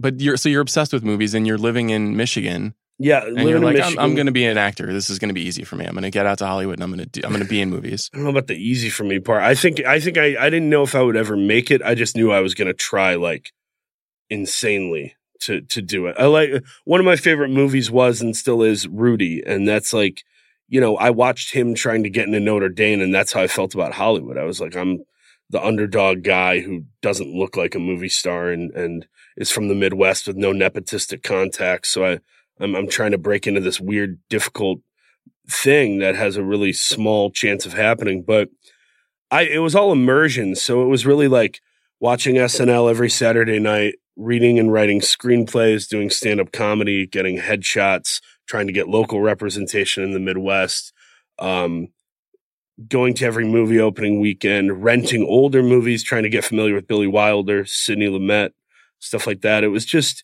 total immersion is the word I keep kind of going back to. And then at what point do you start booking real jobs? When do you become a working actor? I had little like glimpses of stuff happening early on where like I booked a commercial when I was 19, like a local commercial. I remember getting paid like $600 for what was essentially 6-7 hours of work. And I remember thinking, oh my gosh, this isn't, you know, this is real, you know?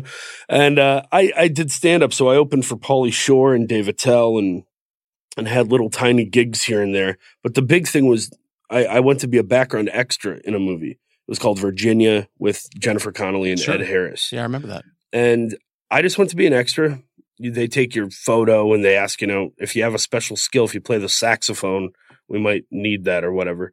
So I was there for 5 minutes, thought I was about to leave, and I saw Dustin Lance Black, the guy who won the Oscar for writing Milk. So all I did was walk up to him and tell him the truth. I spent 45 seconds at most. I just said, hey, man, congrats on your Oscar win. I love Milk, and I loved your speech when you said God doesn't hate gay people to the youth of America. I thought that was so beautiful and important to say. So thank you for saying that, man. Congrats. That was it. And he goes, what's your name? I almost thought I was in trouble because he looked at me, you know, kind of sideways. And I was like, Paul Hauser? And he writes my name down. He goes, we're going to bring you back. I think there might be a part for you. And then I ended up booking the number 6 on the call sheet behind Amy Madigan, Emma Roberts, Toby Jones. Like, it was insane. That was my first job, making like $12,000, working 10, 12 days on a movie in my home state with Oscar winners. Did you ever ask Dustin what he saw, why he did that? He was like, I just connected to this guy, saw something in this guy? I had 2 auditions. I went in with like 15 other locals, 10 or 15 guys, but like these were guys who like might not have even done high school theater. They just kind of looked the part of the sort of heavyset bumpkin he was looking for. And so I was like psychotic. I was treating the scrimmage like a Super Bowl, you know. I was really dead serious. And so I think he liked my acting in general. He got a little teary-eyed in the callback when me and this actor, Harrison Gilbertson, did this scene where I'm in jail and we're talking with the plexiglass between us. So that was, you know, he said when we premiered at TIFF, he had this moment at the Toronto Film Festival where he introduced everybody and he said, out of thousands, there was one. And I got choked up before he brought me out because I was just like, I had no idea he saw thousands of people for the role. You know, that was insane. So that was my entry into the business. And I moved to LA and got going and had, you know, 10 different day jobs in 4.5 years, 5 years or whatever. I was going to ask you, like, how does one make a living when they're in that phase? I'm always so interested in that time. Well, here's the most messed up part about it. And people, I don't even know if people believe me when I say this, but I'm telling you, it's the truth. I remember in 2010 trying to find a day job because my bank was running low from Virginia. I might have had $3,500 left and rent was like half that. So I went online and just scoured the internet for jobs in or around Hollywood. And I believe the number, if I'm not mistaken, was 62 or 65 jobs I applied for, from working security to like making Subway sandwiches. I couldn't get a job. And that summer I booked a guest star on It's Always Sunny in Philadelphia. And that gave me like $5,000 or $6,000 to get me through the summer into the autumn and keep like going paycheck to paycheck. So in truth, living in Hollywood at the age of 23, I had a better shot at getting on television than making your sandwich. And that's how messed up this town is. This is a real company town, though. That says a lot. That's really interesting. Also, you had a credit on a big movie. I wouldn't say that that's well, true. It wasn't a big movie. But as nobody with some well-known that folks. That's true. Yeah. But, okay, so was there ever a moment when you were like, I got to leave? I can't hack it? That did happen. You left? I left for a year and 10 months because I ran out of money. It was March of 2011. I'd only been in town a year, maybe less because I was leaving to see family and stuff for holidays. March 2011, I auditioned for a guest star on Bones, and I get the call back. Were you a big Bones guy back then? Oh, who isn't? But I'm sort of a big, like, I'm an anatomy guy in general. Like, Sure. I watch Bones, I watch Flesh, I watch Thoughts, I watch Ideology. I'm kind of like all over the place. Sure, yeah, with the whole body. metaphysical experience. Yeah, thank you. Somebody who gets it. I watch Eyes. So that was meta. I watch Eyes. Well done. It was the thing of like, I was just trying to get anything, you know? I was like, the dumbest job. I was like, okay, I'll take it. I just want to stay here. And I didn't book the job. I was officially out of money. That guy, Matt Ryan, who I mentioned, who was a filmmaker, I was sleeping on his floor in Hollywood, a hardwood floor with a blanket. And eventually it just got bad and I couldn't stay there. And I called my parents crying and I go, I got to come home. I messed up. So I left for a year and 10 months. I worked at a bowling alley. I worked for One Reverse Mortgage over at the Quicken Loan fellas in Detroit. I worked at a butcher shop and a market. Like I just floated around, eventually got back to Chicago, did some improv, worked at a Starbucks 40 hours a week, and then came back to LA January 2013. What clicked when you came back? Why did it work this second time? Why were you able to book more jobs? Why were you able to? I was just a better adult. I think I just lacked maturity. You know, my 23 is probably most people's 19 or 18, if I'm being completely honest. I'm a little I've always been a little stunted in my maturity. Just now am I sort of figuring things out. But yeah, I came back and just doggedly worked day jobs until I got to quit all my day jobs in March of 2015. So this March will be the 5-year anniversary of like only acting for a living. How did you make that decision in 2015 and say like, I did it, I can only do this? Is it just an accounting question or is there like something emotional that goes into making that choice? It's got a lot more to do with accounting than emotion, because emotion tells you, of course, you want to quit in 4 seconds. But I was working at Flappers Comedy Club at the time in Burbank. I was like a door guy. They treated me incredibly well there. They knew I was kind of like half miserable because I just wanted to, it's weird when you work at a place too where like celebrities and actors and people are coming in all the time and no one recognizes you and they're kind of, some of them even mistreat you and you're kind of like, you son, like you're just thinking in your head, you're like, oh my gosh, I just want people to know, It's like seeing the hierarchy in real time.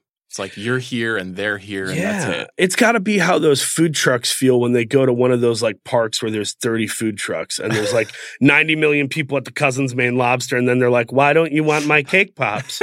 I love cake pops. I do too. Jesus. Damn it.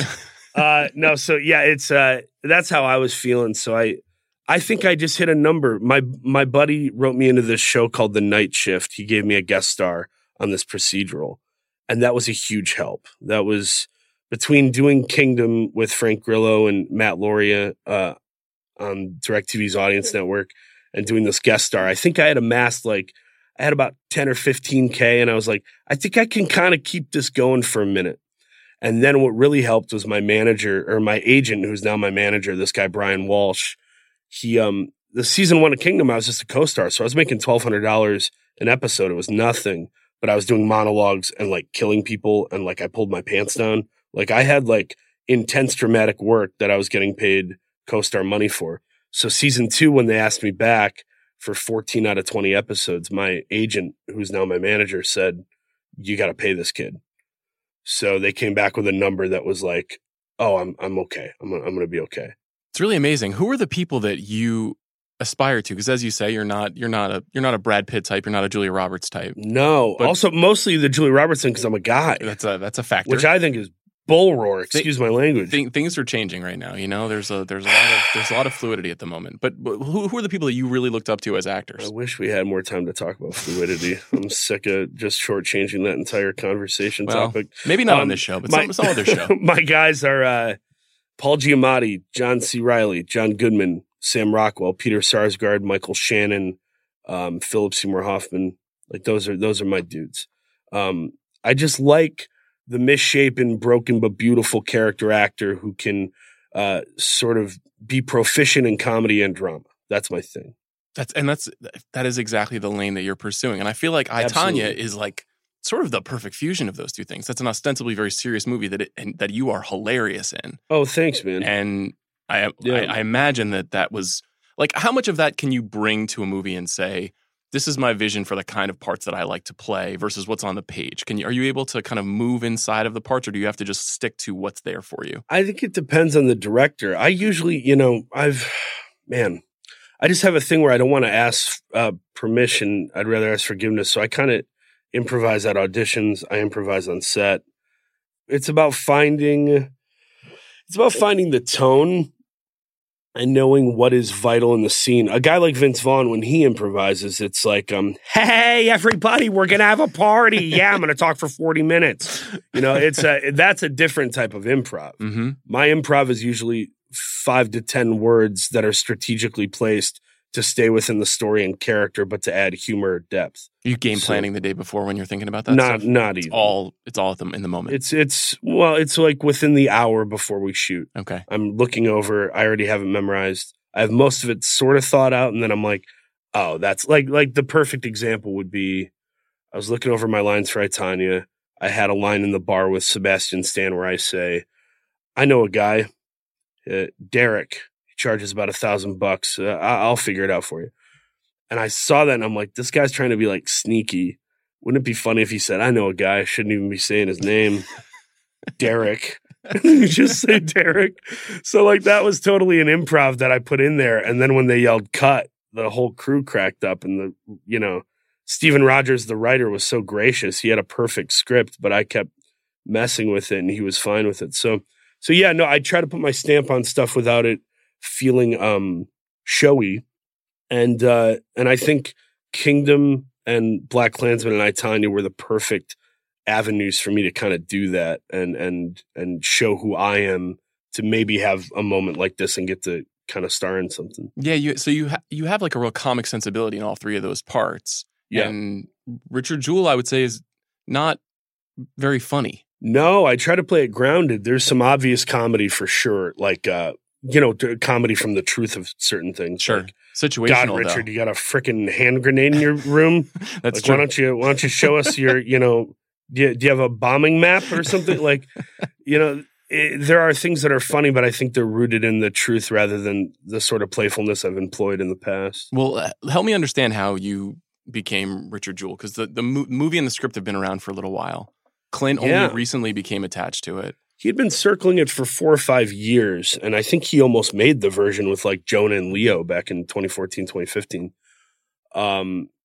But yeah, I didn't know anything about the real incident. I just knew of the project because, once again, my dumb ass knows more about Hollywood than the real world, which is a problem in and of itself. I'm working on. It's a problem for me as well. I just read Pete Buttigieg and Kamala Harris's autobiographies. That was like a big deal for me. I was like, I am learning about the people I'm considering voting for. Like, I am an adult. You heard that Kamala dropped out, though, right?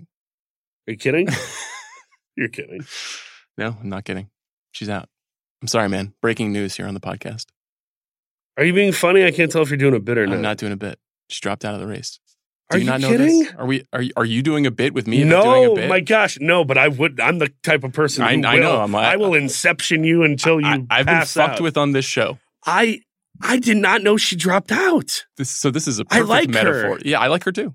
Oh well. Oh, that sucks. Pete's still there, so you got that information. Well, apparently, a ton of people hate Pete Buttigieg. Apparently, I like him. Oh well.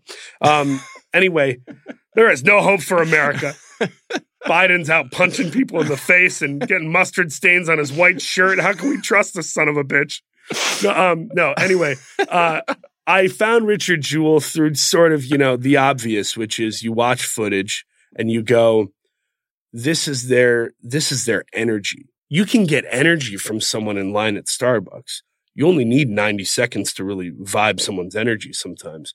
So it was starting with energy, looking at his posture, looking at the moments where he could crack a smirk or a smile or a laugh versus the moments where he's, drowning in the severity of the situation, and sort of just like trying that invisible clothing on And boy, that sounded like some BS actor crap. The invisible clothing. This is you now, though. You're gross. in an awards race. You're in a Clint Eastwood movie about a real life incident. I'm in an awards race. I'm in an awards race about as much as someone else is, as much as I'm in a marathon race, like running literally. I don't know, man. I wouldn't be. It's a heavy year. I mean, you already were honored this week. No, I mean, I'm getting these breakthrough things, which is like, oh, this is. I mean, I didn't expect that. That was amazing. Getting on lists for IndieWire and The Ringer, and like that does mean something to me. That's wild. Let's go before we get too far into that. I want to hear more about the movie, though. What did Clint say he saw in you to do it? Because as you said, Jonah was attached for a while. It's how did it become you? So this is a weird story, and I think this says a lot about Clint, which will clue you into him. When Robert Pattinson did Good Time, it was literally because he saw a photo still from a Safdie movie and contacted them. That's how crazy and cool that guy is. So Clint, in a similar fashion, was gearing up to do a movie in Hawaii.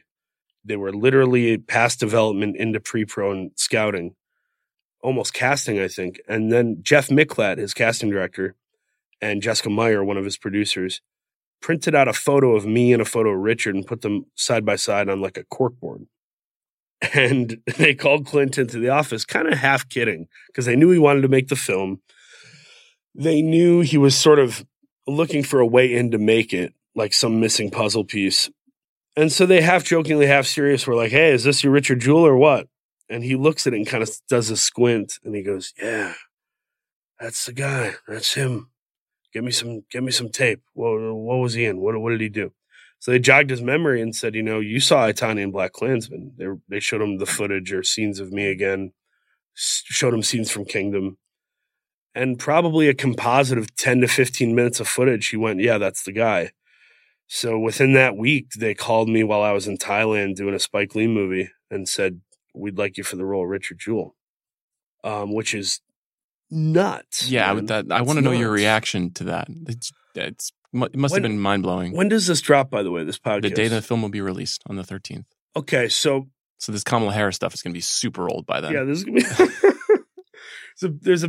there's like a weird piece of information I don't know if I can drop or not yet, but essentially what I'll tell you is this. I was offered a TV deal for a limited series, to star in a limited series. More lucrative than anything I've ever done in my life. And coming from the background of being a pastor-teacher's kid where their combined salary might have been $50K and they had 4 kids in private school. That was hard to look at and go, I have to do this or the Clint Eastwood movie. And Clint's movie wasn't an offer. It was a verbal offer because the movie was at Fox. Disney bought Fox and Clint only works at Warner. Yep. So they were entangled in sort of a legality thing, trying to get that worked out. But they said, this is a verbal offer. You can't do the TV show and the movie. They're working at the same time. And there were other similarities that were just undeniable that I couldn't do both. So I said, I'm because I grew up in the church and I'm a Christian. I kind of said, the Bible talks about operating out of fear or love. You can't operate out of both. The two can't abide. So I said, fear would tell me to take the money and do the TV show, which is a real offer. But love would tell me you got to work with Clint Eastwood if you get an opportunity to work with Clint Eastwood. So I turned down the TV show. They went out to someone else, a good buddy of mine who's super talented. And that project kept moving. And then I had 3 weeks alone in Thailand, having made that decision, waiting to go back to LA to find out if the movie was happening or not. So I was in agony. And at that time, I also got a bacterial infection and was vomiting on set of Spike's movie the last couple days.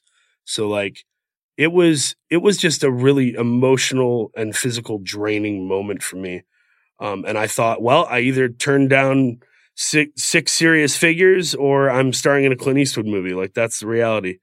And sure enough, to his word, Clint had me on the Warner Brothers lot early to mid-May and said, we're shooting in 6 weeks. Gear up. That's an unbelievable story. I feel like that anxiety that provoked is probably kind of helpful for the part too. Oh, yeah. Because you're trapped in this netherworld of not knowing what's going to happen. And it also never went away because I'm thinking in my head, I'm like, they could have got other dudes for this. They could have got Jesse Plemons. Matt Damon could have put on 50 pounds, whatever. There's other ways to make this movie. But Clint said, you are the guy. You are the only guy who can play this. You're the only one I want playing it. And he just had an instinct. And then as we were filming and we were doing those emotional scenes and stuff, I think a lot more of the producers and cast were kind of like, yeah, you're the dude, man. You're the dude. It's unbelievable. It's weird. It's crazy. So I guess when you're making a movie like this, are you throwing yourself into the life of the person? How are you figuring out how to play a part like this? Because it does feel authentically different from anything I've seen you in before. And how do you transform? I mean, I think you've seen me play a lot of just sort of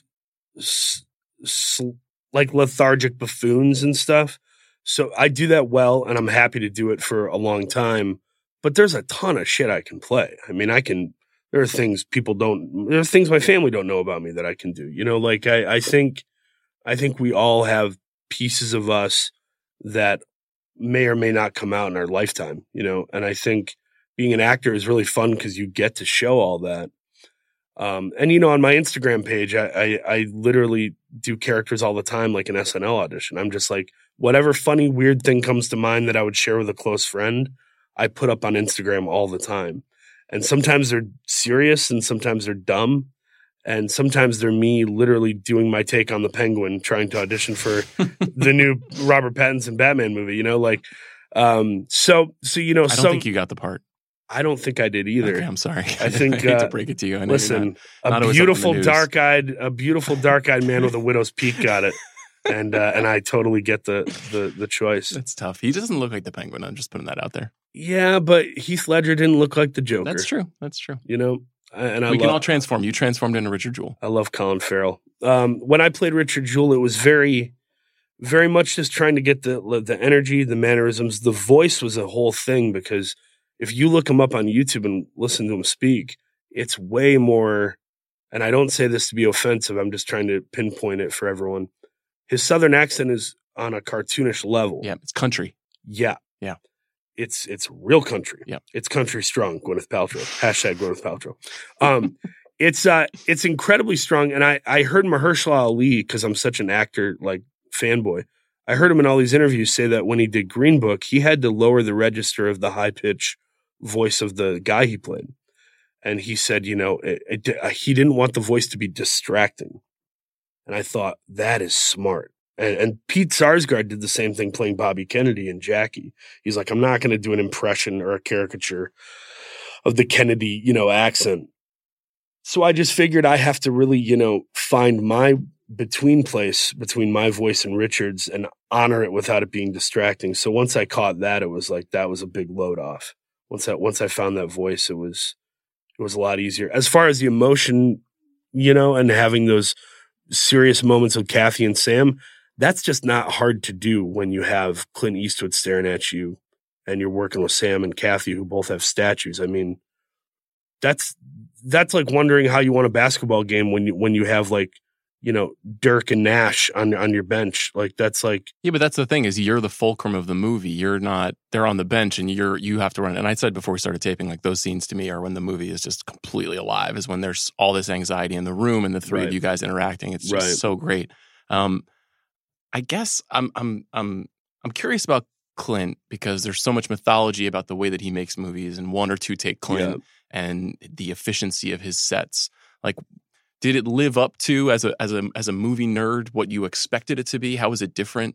If you ever call me a nerd again, I'm sorry. I will flip this table like Christ in the temple. I'm sorry, Paul. I'm kidding. I am a big time nerd, and being with Clint it should have been more intimidating than it was. He just sort of has a way of reminding you that he's a guy, you know, he's just a dude. He loves movies himself. All the stories he tells are usually very self-deprecating in nature. And he knows that you're honored to be there. He's aware of it, but he doesn't use it against you. I've met people who kind of use it against you, where they're kind of like, yeah, I know who I am. And they kind of change their posture in a bit. And Clint just keeps the same posture, whether he's talking to the guy at the gas station or talking to Spielberg, you know, which I love. I love that. I think on set, when I heard One or Two Take Clint, I was like, well, I'm screwed because I thrive off multiple takes. I like the Adam McKay thing of, like, you get it 2 or 3 times safe and then you improv and try a bunch of stuff. So I was very concerned, and I knew the best thing I could do was to ground the performance. I knew that even even if people didn't talk about me during award season, even if people were like, you were the 5th best actor in the movie, the best thing I could do was ground the performance and not overreach. So that was my only aim the entire shoot, was to ground, to listen, and not overreach. And I'm proud of that because I think I stayed in that lane for the most part. But I would say I had 3 to 5 takes. A lot of them were 3 or 4 takes. And do you think that it's possible that it helped, that the fact that you weren't roaming, you weren't trying stuff, kept you in that same lane every time? It occurred to me when I was watching, because I was aware of the fact that you would improv at times. Yeah. But I feel like the character's so consistent, and the performance is so consistent, and it could get cartoonish if the movie is made differently. Yeah, I watched some documentaries before watching the movie. Not even on the movie, I just mean documentaries in general. Because I think sometimes the best way to study acting isn't to watch acting, it's to watch humans. And so when I went in to do that, it was important to feel like the camera was capturing me, not like I was trying to attract or capture the camera. And I've done both. And you can tell sometimes when I'm doing it, which is fortunate or unfortunate, pending the moment. So I really wanted to live in that space and sort of throw it all away and be minimalist, I guess would be the word. That's what you're kind of hinting at too, of like not overreaching, being minimalist, Yeah. You have a lot of big movies coming up. Like, has your career changed even more than from that moment in 15 when you were like, I'm staying? Like, does it feel like you're doing almost like a different job now? Like, you have another Spike Lee movie coming. You're in a Disney movie soon. Well, like, is your life significantly different? The significant changes that have occurred would be I'm busy in a way that's difficult. Before I was busy in a way that was like, I'm keeping myself spinning some plates. Now it's literally like some days I have to answer 60 texts. I'm like, this is put a bullet in me. Like, I don't want to do this. This is exhausting. And so like that alone, or just flying all the time, I think, in the last, what is the date today? The 6th? I believe it's my mother's birthday. Happy birthday, late Mom. I'm going to call you later. I highly doubt she listens to this show. She's obsessed with Bill Simmons. So, but anyway, in the last 2 weeks, I've flown from London. In the last 3 weeks, I've flown from London to LA, to London to New York, to LA, and I'm back to New York today to fly to Atlanta in 4 days, to fly back to LA a day later, to fly to Michigan a week and a half later, and then back to LA. So it's like, sounds chill. It's freaking exhausting. Sick of airports. No, it's what I dreamt of, obviously, but I would say the aggressive schedule and having to tell dear friends of mine that like I'll see you in January and it's like late November. It feels gross. It feels tough. I feel like Henry Rowan-Gardner in Rookie of the Year. I'm like, I want to play, guys, but I'm throwing fastballs, man. I can't do it. Unbelievable reference. Way to go, don't get me started on that. Way to go, run amok. So what's your dream now? You got your dream. You're the star of a major motion picture released by Warner Brothers, directed by Clint Eastwood. This is insane. Yeah. Now what do you have to aspire to? To have a woman be attracted to me. That's on my bucket list. Paul, you're so vulnerable in this conversation. F's sake. Sean, I'm just talking to you the way I talk to all my friends, man. I love it. There's no barrier, bro. This is just what you see is what you get. There's a planes, trains, and automobiles reference. Can you tell I watch movies? On my epitaph, it's going to say he wasted time watching VHS tapes. No, not anymore. No, I would say my dreams are, I got a bunch of dreams. I dream of owning a home. I dream of having a dog and a lifestyle where I can maintain a dog and give it a good life. I want a wife and a kid or two. I want to play the Penguin in a standalone Warner Brothers movie. I wanna play Teddy Roosevelt in a biopic in 10 years. See, I wanna host Saturday Night Live, and I want to have a lot of loving relationships with people where we can have each other's backs, and it's not just like we're friends because we're both in the industry. Like I want to have relationships where I can go get coffee when someone gets a divorce and try to like be an actual friend to people. I can't do the shallow relationship thing. It just doesn't work with me. You're either an acquaintance or you're like a ride or die, but buddy. It's the best answer to that question I've ever gotten. We end every episode of this show by asking guests what's the last great thing they've seen. you're a great person to ask this question. What is the last great thing you've seen? The screenplay for the live-action Care Bears film. Because let me tell you, I'm about to make that fat, wet money, bro. I'm about to sell out and make that money, bro. I would say the last killer dope thing I saw, and I'll go from the year. I won't say like proximity of when I most recently watched it. The stuff I saw this year that really affected me, that stayed with me, was Chernobyl, Parasite, the Green Bay Packers winning, and good season for you. Yeah, real good season. Real good. Aaron Rodgers, reminding me he's Aaron Rodgers.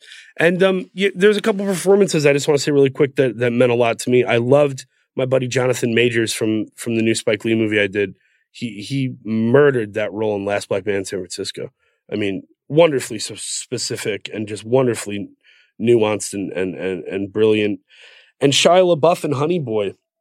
I mean, shit, that dude just like wrote himself a new lease on his career. I think he's so talented, and he seems like he's in a good, healthy place now. So guys like Jonathan and Shia, those are the guys I hope I get to kind of rise the ranks with and work with it again at some point. Paul, as you know, I think you belong in company with them this year. Thanks so much for doing the show. Thanks for having me.